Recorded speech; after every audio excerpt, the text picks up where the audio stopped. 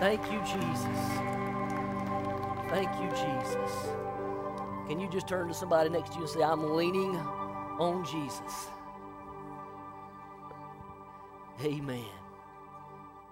Safe and secure from all alarm, leaning on the everlasting arm. Thank you, Jesus. Whew. Come on, somebody. God is good. Woo! Hallelujah. Thank you, Jesus. If you're visiting with us, if you're not accustomed to this type of service, we just love Jesus. And when you get in front of that screen and you start screaming at your favorite Eagles or 49ers or whatever teams are playing tonight, I apologize. Not an NFL fan. If it was Clemson, it would be a different story. But the idea is that we will shout at and paint faces, and we will dress accordingly with the right attire, and we will look crazy for something that's temporal, something that's just a game, and yet we serve an eternal God who's given us victory forever and ever and ever. And what more is there to shout about and be excited about than knowing that we are on the righteous team, the team of God, the plan of God, the things of God. We are victorious. Amen? Amen. Thank you, Jesus. Thank you, Jesus. Thank you, Jesus. Courtney and Brandon, so good to have you with us, and we love Miss Missy. She's a sweetheart. We tolerate Sammy, but no, I'm just kidding. We love you guys. Thank you for being here today. Good to have Oslin with us, coming down from New Jersey, and we're thankful that you're here. Yeah, that's good. Amen. Amen. And good to have Gail and Joe with us, down from long distance, down that from. I'm not talking about bitter water. I'm talking about sweet water. And we're glad that they are here this morning as well. Good to have all of you.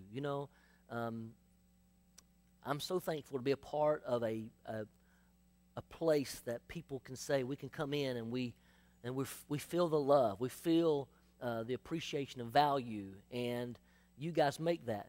You guys set that tone of your friendliness and your passion for others, and I just pray that we will continue to set that tone. Amen? Praise the Lord. Isn't it great to see all these young people sitting up here? Yeah. Starting right here, right? Starting right here. Oh, yeah, all the way down, all the way down. So, we got youth and we got joy, just older youth. We got them all right here, But yeah, I don't know that I'm getting the sweet eyes from a few. I might be getting a stink eye from a few of them. Hey, just come on down and join us up front, But no, thank you guys. Appreciate. We have a great group of young people, don't we? That's right. Justin, come here for a minute, man. Come here, handsome. Man, this guy right here yesterday, he did a phenomenal job of organizing and putting together a Nerf battle, right? And you may or may not have seen that on Facebook. If you haven't, liked our page, get on there, like the page so that you can see what all is going on and keep up with activities. But yesterday we had over 105. That's what was listed on what I saw. 105 people, 75 plus kids came yesterday, and they had a blast in here. And what that does is it invites them. It says, look, this is a place where we love you, we value you, we accept you, and we want you to be a part of us. And so thank you, Justin, for putting together that event. Man, you are awesome, buddy. We love you, man. Appreciate you. That's right.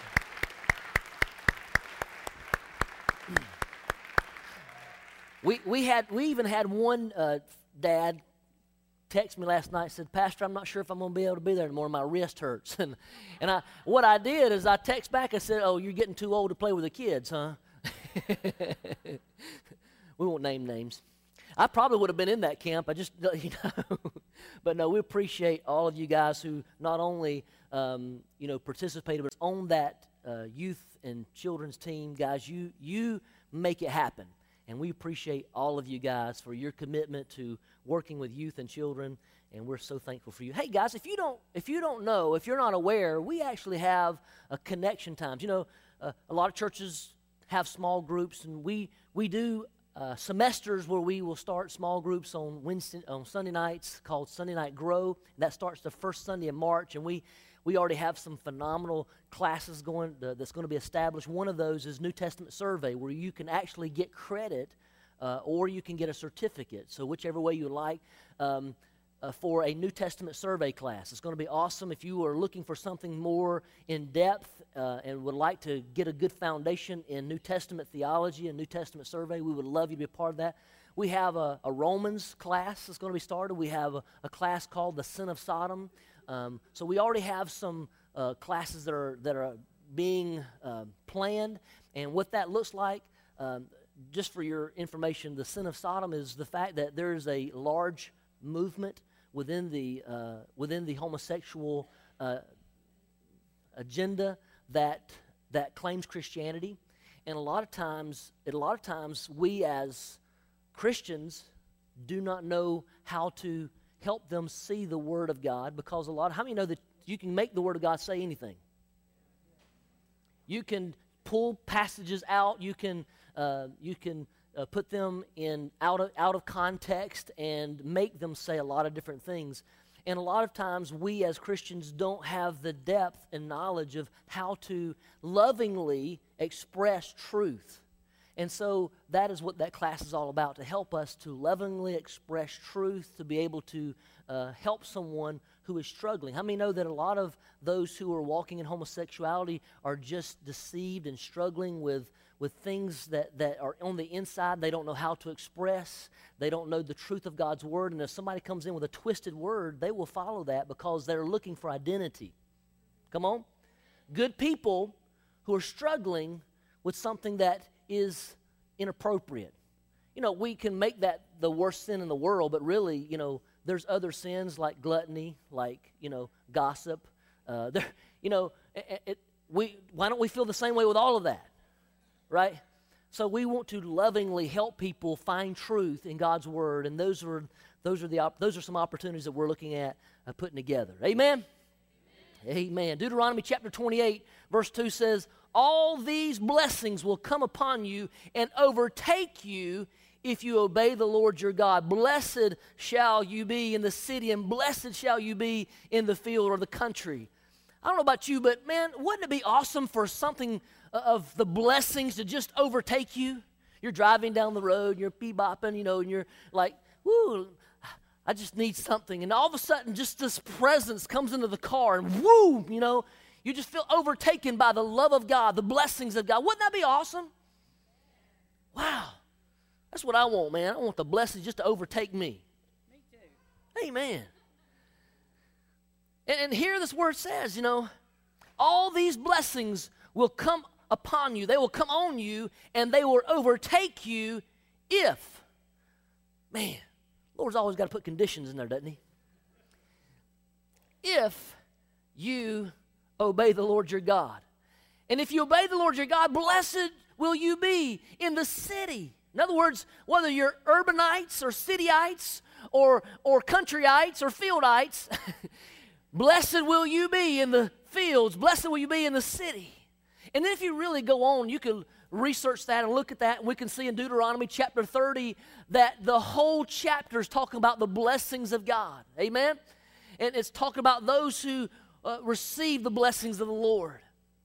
And I really look at the fact that God wants us to walk in the blessings, that God wants us to experience His love. He wants us to experience His truth. And we can see that up and close and personal in the life of Jehoshaphat in 2 Chronicles chapter 17. And we see that the very word that says in verse 5 says, "So the Lord established the kingdom in His control, and all Judah brought tribute to Jehoshaphat, and he had great riches and honor." So the Lord established the kingdom. How many want to be established? I want to be established in God's plan. When I think of the word established, I think of to institute something, to permanently, by enactment or agreement or through covenant, to make firm or stable. That's kind of what establishment means. So to set something. How many ever heard the term set for life? You know, somebody receives this great inheritance and they say, man, they are set for life. Some of you probably set for life. You know, I'm still working on it, right? Or we get a job, or we get a position that seems to be exactly what we needed, that we're struggled and we've wondered and how we're going to make it, and we get this job and it's like, man, finally, I'm set for life. It's kind of like, how many have ever put on fence posts? Some of you put in some fence posts in your life. I'm not talking about, you know, the metal ones that you put the thing on, you know, hurt your shoulders as you're trying to beat them down, you know. I'm not talking about those. I'm talking about the corner post, the post at the gates, right? Because those kind of posts, you've got to dig down. You can't dig down 2 or 3 inches, can you? I mean, you just can't sit on the surface. It's got to go deep, you know. If you want 4 foot up, you got to put you got to buy a 7-foot post because you got to go deep. And when you get it down deep enough, you can set the post in there, but does that mean it's set? No, because, you know, you can't string wire on it because it's, you know, flopping in the hole, right? So you set that post in there, and then you find some big rocks. Somebody say big rocks. Big rocks. Find some big rocks, and you set them in there, and you put your plumb line on, and you put your, you know, level. Thank you. My bubble's in the middle. I'm on the level. So you put the level on it. Peanut gallery over here. And you get it, make sure it's just right. Make sure that bubble's in the middle, make sure everything's good. And then it's still not set. It might be a little more firm. It might be set in position, but it's not set completely. And then you get over and you get some good mortar mix and you mix it up. But how many know you just can't put that powder mix in there? You got to put something else in it. You got to put some water. You got to put some gravel. You mix that up. You know, in Honduras, we didn't have any barrels, you know. We'd throw that stuff on the ground and we'd just toss and we'd mix it, you know. Because you put your powder in a little round, you know, place, and then you pour your water in the middle, and then you dump your gravel in it, and you just keep mixing it up. And so once you get it mixed up good, then you pour it into that hole, right? And bam, it's done. No. Got a who? Got a set. We set too much, don't we? No, it's got a set, because if you then try to attach something to it, it's going to move because it takes time. How many know it takes time? Say time. Time. You don't take a kindergartner and you set them up in front of the class and you teach. No, it takes time. It takes time for them to grow, for them to learn, to be established. And so just like that, there's a process of us being established in the Lord, and I believe God wants to establish every one of us in His plan. Amen? Isaiah 54:14 says, in righteousness you will be established. I'll say that again. In righteousness you will be established. You will be far from oppression, for you will not fear, and from terror, for it will not come near to you. Think about that. The word established here, once again, it's a verb meaning to set up. So it's got to be set up. It's got to make firm. It's got to be established to prepare. It's got to be prepared. So the primary action of this verb is to cause to stand in an upright position. How many know we need to be upright before the Lord? In an upright position, and thus the word also means to be fixed, to be steadfast. Thank you, Jesus. And so when I look at this scripture, Isaiah 54, I see that there's something that was written way before that. in that same chapter, and I'm sorry, guys, if I didn't give you this, but in verse 2 it says, enlarge the place of your tent, stretch out the curtains of your dwellings, spare not. That word, spare not. Spare not. Lengthen your cords and strengthen your pegs, for you will spread abroad to the right and to the left, and your descendants will possess nations. Wow. So those who are established, there's something that we gain from being established. There's something that we have an understanding. We have a firmness about us that we understand that it's not just a temporary fix. It's not just something that happens in a moment, but we begin to do something because we know there's a firmness and a foundation that allows us to do the unthinkable. How many know that people get small-minded sometimes? Right? Sadly is when we lose sight of God's kingdom purpose, we get small-minded. Well, this is all I can do because this is all that I have. But when you think about it, as I said last week, we come to God, we recognize who we are. We start where we are, right? We use what we have, we do what we can, and trust God with what we can't. And when we come to God, it's like Moses. He told Moses, what do you have in your hand, Moses? So many times we're so belittling of our own self because we think, well, I don't have any abilities, or I don't have this, knack to do that or this. The fact is that God has given every single one of you a gift, a talent, and He expects you to use it for His glory, for His purpose. And it might not be the glorious position that you think of. It could be something simple, but the fact is every single one of us have purpose.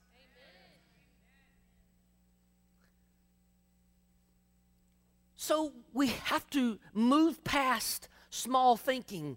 God, I'm expecting you to do the unexpected. I'm expecting you to do beyond what my thought process will allow me to think, because His thoughts are not our thoughts. His ways are not our ways. They're above it. He can do far beyond what we ask or what we think. He is that kind of God. He is a God of impossibilities. He's a God that can do things that we never thought we could accomplish. But if we will trust Him, He can use us for His purpose. I think we limit God so much to our natural law and our natural abilities, but God is a supernatural God. Amen? I mean, just think. How many of the disciples could have walked on water if they would have just had the same faith as Peter? Right? I mean, they wasn't near the bank. They were out in the middle of this sea, and yet Jesus said, come. And too many times we are so limited by our small-mindedness to think that this is all that I can do because this is all that I'm capable of. And yet God's saying, I can move you past your capabilities. If you'll give me all that you've got, if you'll give me all that you can do, then trust me to do what you can't. I will allow you to step on the waters. Come on, somebody. I'll allow you to step on the inabilities that you thought you couldn't do, and I will stretch you beyond measure. I mean, I imagine Philip sitting there talking to the eunuch, never thought he would be translated, right? I mean, these are these beam me up Scotty movements, right? Before beam me up Scotty could ever be imagined, here's Philip who's being translated from one place to another, because God says, I don't need you there anymore. I need you over here. And if God can do it then, He can do it now. We need to stop small-minded mentalityness and begin believing God for the impossible, because why aren't sick people healed? Because we're not going to the hospital to pray for them to be healed. Amen. We've got to have faith. We've got to walk in the trueness of who He is and believe that He's able to do far above what we may ask or what we may think. Amen? Thank you, Jesus. Thank you, Jesus. But not only that, when we are establishing God, not only will we think larger than what we can think, but we also understand that there's no weapon. Because in that same chapter of Isaiah chapter 54, at the very end it says, no weapon forged against you shall prosper.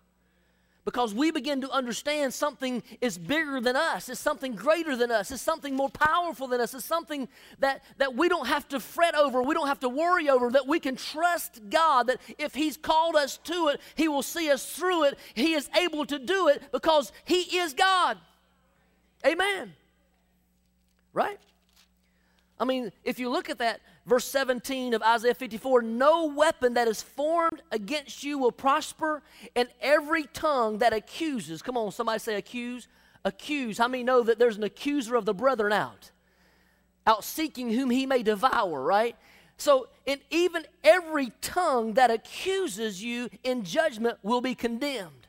This is the heritage of the servant of the Lord. I don't know about you, but those who God has established are servants of God. And we have that same heritage that we can walk in. Thank you, Jesus, right? So we go back to looking at Jehoshaphat's life. Verse 5 of chapter 17, 2 Chronicles says, so the Lord established the kingdom in His control. How many know that we're creatures that like control? Boy, that hurts, don't it? Jesus. We have to admit that sometimes. Man, I like to be in control. I like having everything lined out, ready to go, know what to expect, know how it's going to happen. And then when things don't happen the way we want, man, that just ain't no good, is it? Is that all right to say that ain't no good? Whew. That's that good Southern talk, Joe. Sorry, man. It's just not good. Because then we feel like we're out of control. But yet here the Lord says, I will establish the kingdom in your control. And to understand that, why is it established in His control? Why is God putting this together? Because, one, He sought the Lord.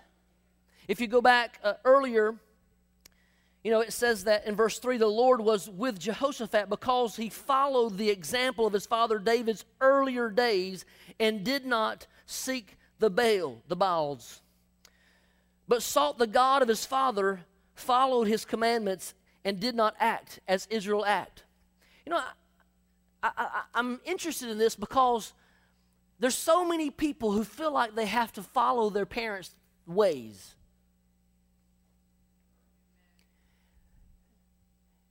And what I really appreciate about Jehoshaphat is the fact that he was able to discern what was right and what was wrong. He could see in his father David, he could see in his father Asa that there was something wrong. There were some things that he did right. There were some things that his father did right, but he also understood that in the latter days of his father, when his father began to trust in other armies rather than trusting God. How many know that the story there in chapter 15 and 16 where he was truly surrendered to God, he truly believed God, and he called on the name of the Lord. This is his father. And when the army of the Ethiopians came against him, he trusted God. He called out and said, Lord, who are we? We're unable to do this. And God was able to deliver them from the armies of Ethiopia. And yet, later on in life, some 21 years later, after all those things had taken place, another army came against him. Baasha from Israel, the army of Israel, came against Judah. And instead of truly trusting in God, instead of truly turning his heart to the Lord and saying, God, what do you want me to do? He went to the king of Aram and said, hey, I need some help. And therefore, here's the king of Aram coming in and helping them win this battle. And because he did not use the Lord rebuked him. He got angry. How many know that we don't like to be called out, do we?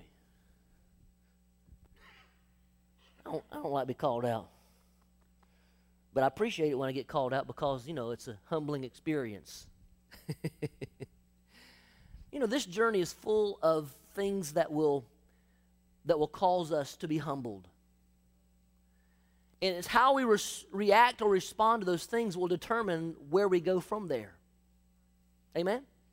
I mean, I feel like so many people are lost in this fact. So many Christians are lost with this understanding, because it's as if they think that if you become a Christian, that you will not have to face temptations and trials, you will not have to face hardships, you will not have to face the sin of the world. And that is an absolute lie from the pit of hell. Amen. Because the reality is that once you have surrendered your life to Jesus, the prince of this world, right? Paul calls him the god of this world. The deceiver, the enemy, will then be your greatest enemy. You will walk through trials. You will walk through tribulations. You'll walk through hardships. And what they do is to help us be formed and established. Come on, there's that word. Established in the ways of God. And if we allow everything that comes by to knock our post over out of the hole before we are cured, if you will, then we are not established. But we have to understand that there's going to be things that come and pull us. There are going to be things that come and shake us. There are going to be things that come and try to knock us over. But we need to spend some time with the Lord to know that we are being set, we're being firmed up, we're being cured in Him, that we can stand the test of times, and that when everything pulls us, when something comes against our fence, we know that we're established in Him. Amen. Amen. So we need to be aware of the fact of what is right and what's wrong. Just because mama did it, just because daddy did it, just because grandma and grandma did it, doesn't mean it's the way you should do it. Let me tell you something, guys. So many people are not in church today, having been raised in church, because the methods and models were more religious than they were relationship. Amen. It was a bunch of don't do this and do that, don't do this and don't do that, right? And because of that, there was no relationship, because rules without relationship equals rebellion. And so many times we have forced religion on people instead of truly helping them find the one that they can have a relationship with, that can transform and transition their life to something more stable and more firm, and who can establish them to a bunch of rules and regulations that they can't even follow, that we can't even follow ourselves. So we need to understand that just because somebody said something doesn't mean it's right. We need to get into God's Word. We need to be established in the Word of God and the truth of God's Word. And so therefore you see Jehoshaphat was able to determine what was right and what was wrong. And he knew that his father had strayed from God, because in the latter years of his life, though it wasn't that he turned his back on God, he did not call on the Lord. And let me tell you something, guys. If you truly want to be established in God, you've got to call on Him. How will you know His plan? How will you understand His will? How will you be able to relate to someone that you don't know? Amen? So God wants us to establish and seek His face. Seek me and find me when you search for me with all of your heart. That's the Word of God. If you search for Him, He'll be found by you. He wants to be found. So we see that Jehoshaphat sought the Lord. He walked in the ways, it literally means he walked in the earlier ways of his father. So we need to identify what's right so that we can walk in those things that are right and righteous. But I love the fact that Jehoshaphat understood something, that when you're established by God, it doesn't mean you're going to line up with everybody around you. I mean, if you look at verse 6, it says, he took great pride in the ways of the Lord. And he again removed the high places and the Asherim from Judah. So you have to understand the culture of the day. There was a great pressure from all different outside sources that influenced the people in the area. And they worshiped in high places. They would worship idol worship. They would all different types of polytheistic type worship. And yet here he was going against the culture of the day. Look, I believe that we as Christians are so afraid to stand up for the truth of God's Word, because we're so afraid to step into the cultural ramifications of what that means for us. It's not popular. It's not the popular culture of today to be a Christian, to walk in righteousness, to allow God to establish us. We've got to compromise a little bit so that we can be understood by the world. Let me tell you something. I'm not talking about your hairstyle. I'm talking about the purity of your heart. I'm talking about living out this Word of God. Look, styles may change. Your bell bottoms may come and your bell bottoms may go, right? Your pants to your stomach or to your chest or down to your, belly button, it may come and go. Your baggy, pants, your hammer pants, some of y'all, yeah. I hit a generation there that, y'all know what I'm talking about. Got a little, come on now. Hammer time. Down. Yeah. If Vic was here, I'd be in trouble right now. But your zipper and your jam pants and all that stuff may come and go. But the Word of God will stand forever and ever and ever and ever and ever and ever from beginning to end. It will always be, for His Word is forever true. It's not culturally significant because Christianity is not a subculture. We've made Christianity a subculture. Well, it's just this specific type of music. And look, I'm thankful that there are those like Kanye West and those who are being transformed by the power of God and are now being a voice to a generation that me and you probably can't reach, right? I mean, we don't walk that mentality. We don't live in that mindset, but yet His words are true and He's standing up for what is right. Thank God for that. But let me help you understand that Christianity is not just a subculture of music. Christianity is not just a subculture of lifestyle that we live. Christianity supersedes every culture. It is to be superimposed on any culture because we're not here to go out in missions to give them the American culture. Missionaries go all around the world, and you can see the influences that American missionaries have made all around the world. And sadly is, instead of engaging them where they are, we try to superimpose our American westernized culture over societies that are not American westernized cultures. Going in to the jungle regions of Honduras and building a sanctuary in the middle of the jungle. I had these wonderful missionaries who came in and they said, this is how you should build. You need to use this material. You need to dig this foundation. And I said, wait, hey, look, guys. Man, I'm super excited that you guys know how to build. I'm so glad. You're amazing. But you know what we're going to do? We're going to get a local to be the foreman of this crew. And we didn't come to tell them what to do. We came to work with them.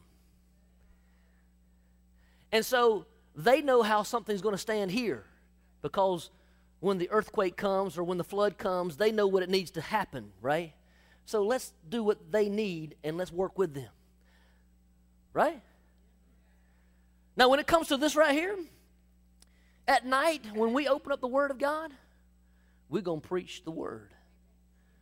We're going to preach the Word of God. It's not going to be American culture. It's not going to be, what we think. It's going to be, thus saith the Lord God. Amen? And so Jehoshaphat was established, and he wasn't trying to please the people. He wasn't trying to make everybody happy in society. He wasn't a politician. He said, this is how it's going to be. This is the plan. This is what God has told us to do. We're going to seek the Lord, and we're going to do away with all these high places because culture says it's okay. And let me tell you something. Some of those high places were places where they worshiped Jehovah God. But he said, that's not how it was ascribed for us to do, and therefore we're going to do it the way God has told us to do it, and this is how it's going to be done. Amen? But the other thing that I really appreciate about him is the fact that Jehoshaphat wasn't just someone who went out and said, hey, this is how you're going to do it. But the Bible tells us that he then sent out priests to go and to teach others.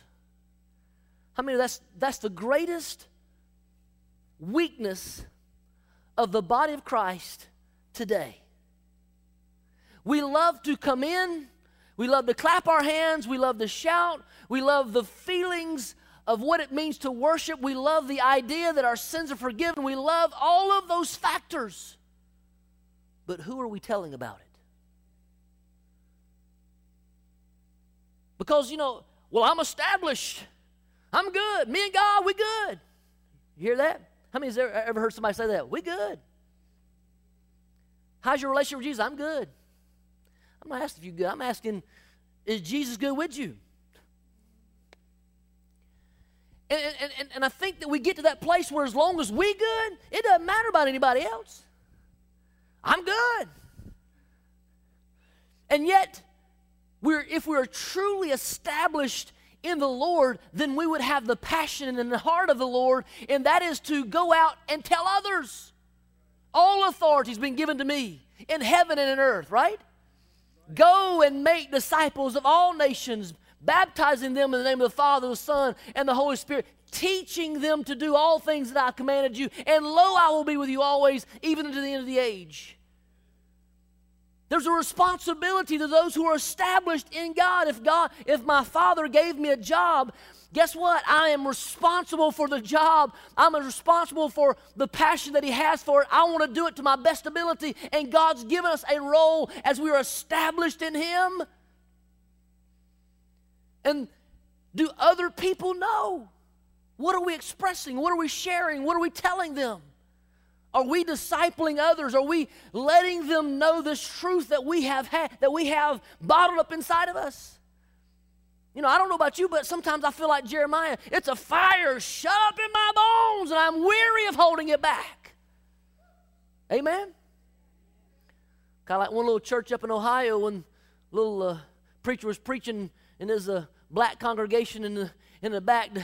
The little guy stood up and says, it's a fire shoved up in my bones. Somebody needs to get it shoved up in your bones. Because we need to understand that we carry the words of life. We carry the anointing of God. We carry the power of God. We are established in His kingdom purpose. And if we are just holding it in, what else are other people losing out on because we're just holding it in? That's good preaching, Pastor Paul. Yeah. Good preaching, Pastor. You're doing good. Yeah, I can tell. It's about that time. Because when you think about the discipleship, it says they taught in Judah, having the book of the law of the Lord with them, and they went throughout all the cities of Judah, and they taught among the people. And then listen to this, verse 10. Now the dread of the Lord was on all the kingdoms of the lands which were around Judah, so that they did not make war against Jehoshaphat. Think of this, guys. Look, when somebody is so set and established in what they believe, you can't change their mind. Look, poor little Jehovah's Witness guy can come knock on my door over and over and over and over again. And guess what? He's going to walk away disappointed every single time. Matter of fact, I'm going to invite him in. Hey, man, let's talk about this thing.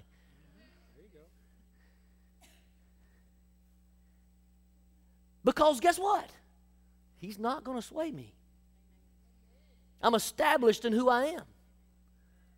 But how many young people, how many people sit in pews and have emotionally charged moments with God, but yet have never grown to the depth of foundation and firmness in Christ Jesus, that when every whim of doctrine comes by, they're just, woo, that sounds good. Let me go down here because they got something that we don't have. What? If Jesus is Jesus, He's Jesus here, He's Jesus there, He's Jesus over yonder, He is everywhere, He's able, He's capable. He just needs somebody who will believe Him, who will trust Him, who will say, let me believe in Jesus.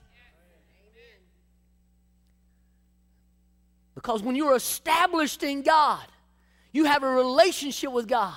You have a relationship that has communication with God. And that communication has a desire of telling others about what you have experienced. Somebody said, well, I'm not qualified to teach. Guess what?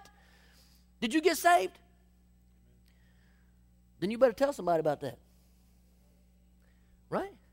I don't understand how it happened. This is who I used to be, and this is who I am today. You know, all I know is when I walked into the church, I was cussing like a sailor, smoking 3 packs of cigarettes a day. But when I left, I woke up under the third pew, under the seat, speaking in a heavenly language. I don't know what happened, but I know that I never want to go back to what I used to be because God transformed my life. I can't tell you the details, but I can tell you the same God who changed me can change you. He can transform your life, but you need to surrender to Him, and you need to tell somebody that God is able. God's able. God's able. Tell somebody. Because it just might be that your words, that what is stirring in your bones is what they're just looking for. They're saying, I'm broke, I'm bound, I don't know what to do, I don't know how to get out of it. But when they hear that God transformed your life and He took that sin away from you, that just might be that they say, whatever you got, I want. Wherever you're going, I'm going. If it's down to AMCOG, I'm going with you. It might look weird. It might look different. It might not be what I was raised in. But guess what? There's some power. There's some anointing right there, and I want some of it. Woo! Thank you, Jesus. Look. When we are truly discipled, even the world fears us. Why is it that you can talk about God, you can talk about the man upstairs, but when you talk about Jesus, everybody gets angry? You can talk about Allah, you can talk about Confucius, you can talk about the Hindu faith, Gandhi, and everybody else. Everybody, oh, they're so good teachers. They're just good. But you start talking about Jesus, and nobody's happy. They don't like it. Say it again. They're hostile.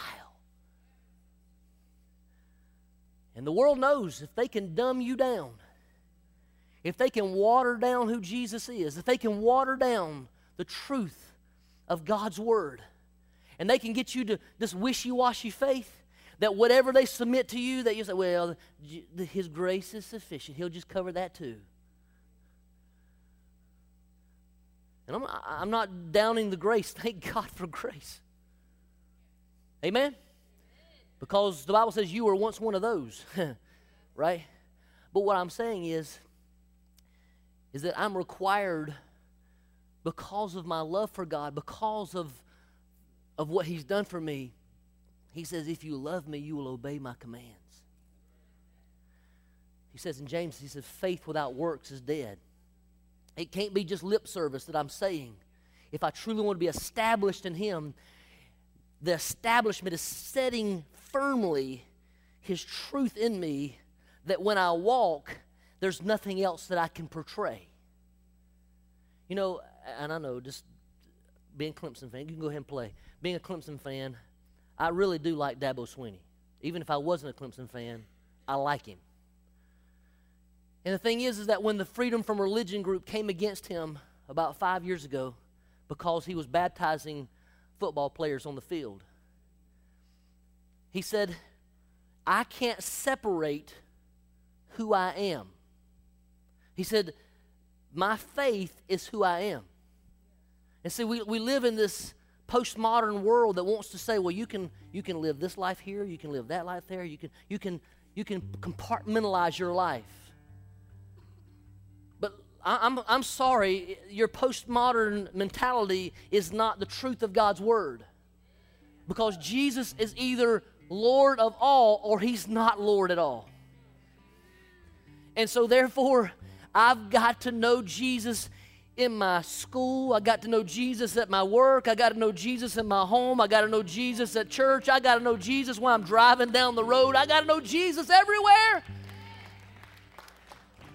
And when somebody asks me who you are, I can't help it, because who I am is who Jesus has made me. Because I'm only who I am because I'm in Christ Jesus. And apart from Him, I can do nothing. I'm His. This morning, I encourage you. Be established. Because when the foundations are shaken, when all hell breaks loose against you, when you know that you know that you know, Jesus delivered me. I mean, Psalmist David says, thy rod and thy staff, right? They comfort me. I don't know how in the world a rod and staff comforts you, right? But let me tell you why.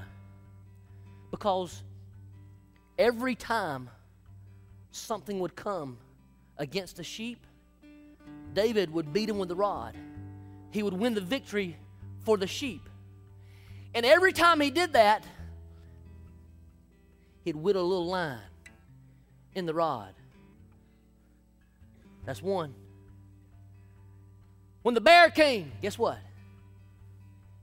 Whittle another line. And so I can look back and say, thy rod and thy staff, they comfort me.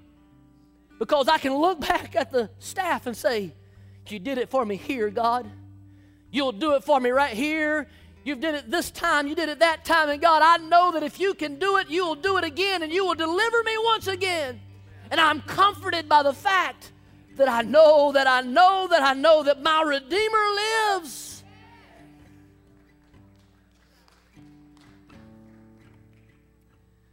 Because when we're established in Him, and we're truly disciples of the Lord, standing firm in our post, if you will, being cured by His presence, whenever wind and wave of doctrine comes, we'll stand firm in Him.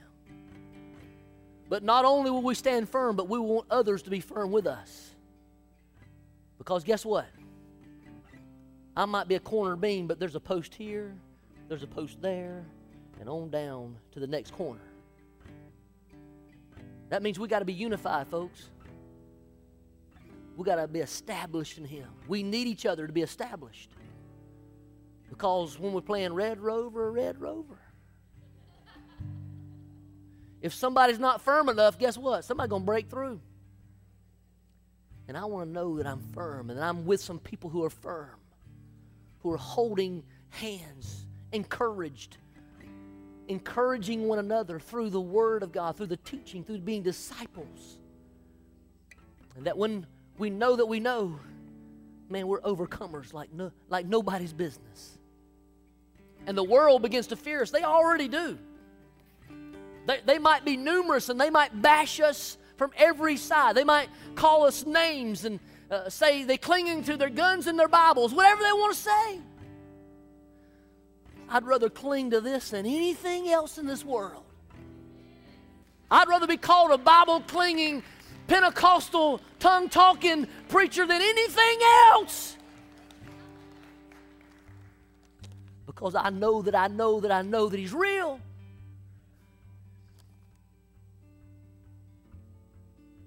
How many want to be established? I want to be established.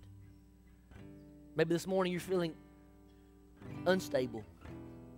Maybe you don't feel established. Maybe you've been wavering, or the enemy's been attacking and causing doubt and fear and turmoil and terror in your mind. Well, today, we can stand with you for the power of God to rise up in you. If that's you this morning, would you be willing to come forward and let's pray with you? Say, Pastor, I'm struggling. This has been a fight for my life. I'm struggling. But I know that this word today is for me, and I want to be firm in Him. If that's you this morning, would you be willing to come? I don't want you to feel down. I mean, look, we're together. Because when you're up, you're up. And when you're down, you're down. Hey, look. Hey, sometimes I'm halfway. And I need you. But we need each other. Anyone else? So, man, I want to be established. It's been a fight. I'm struggling.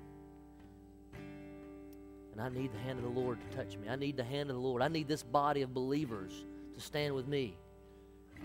I need to know that I know that I'm not alone. Maybe you're not up here in that feeling, but maybe you just want to come and pray with some of these. Would you be willing to come and join me in prayer for those who are here this morning? You're not alone. The enemy might want to tell you you're alone. Don't go up there. They might think bad of you. No, that's not it. That's not true. We're together. We're holding on to each other. We're trusting, fully trusting.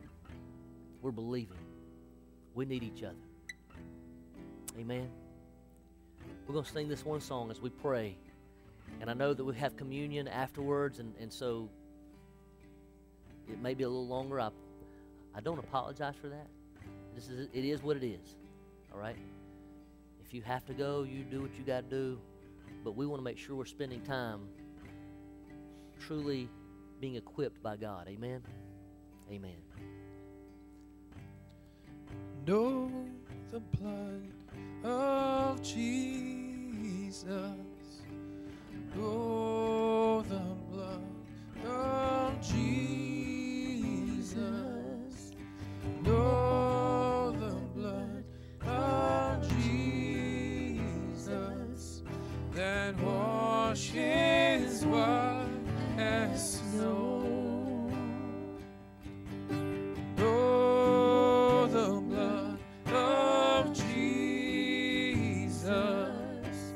Know the blood of Jesus.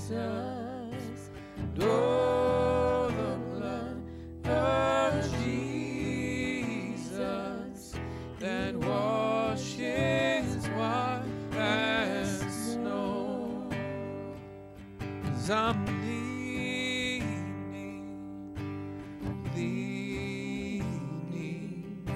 safe and secure from all alarms. Leaning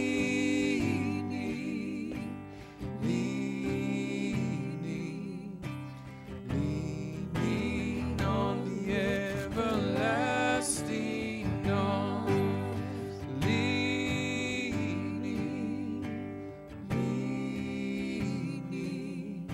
safe and secure from all alarms. Leaning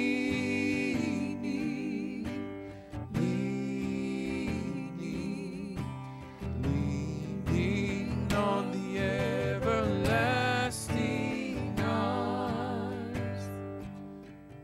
And know the blood of Jesus. Know the blood of Jesus. Know the blood of Jesus that washes white as snow. Know the blood of Jesus. Know the blood of Jesus. Know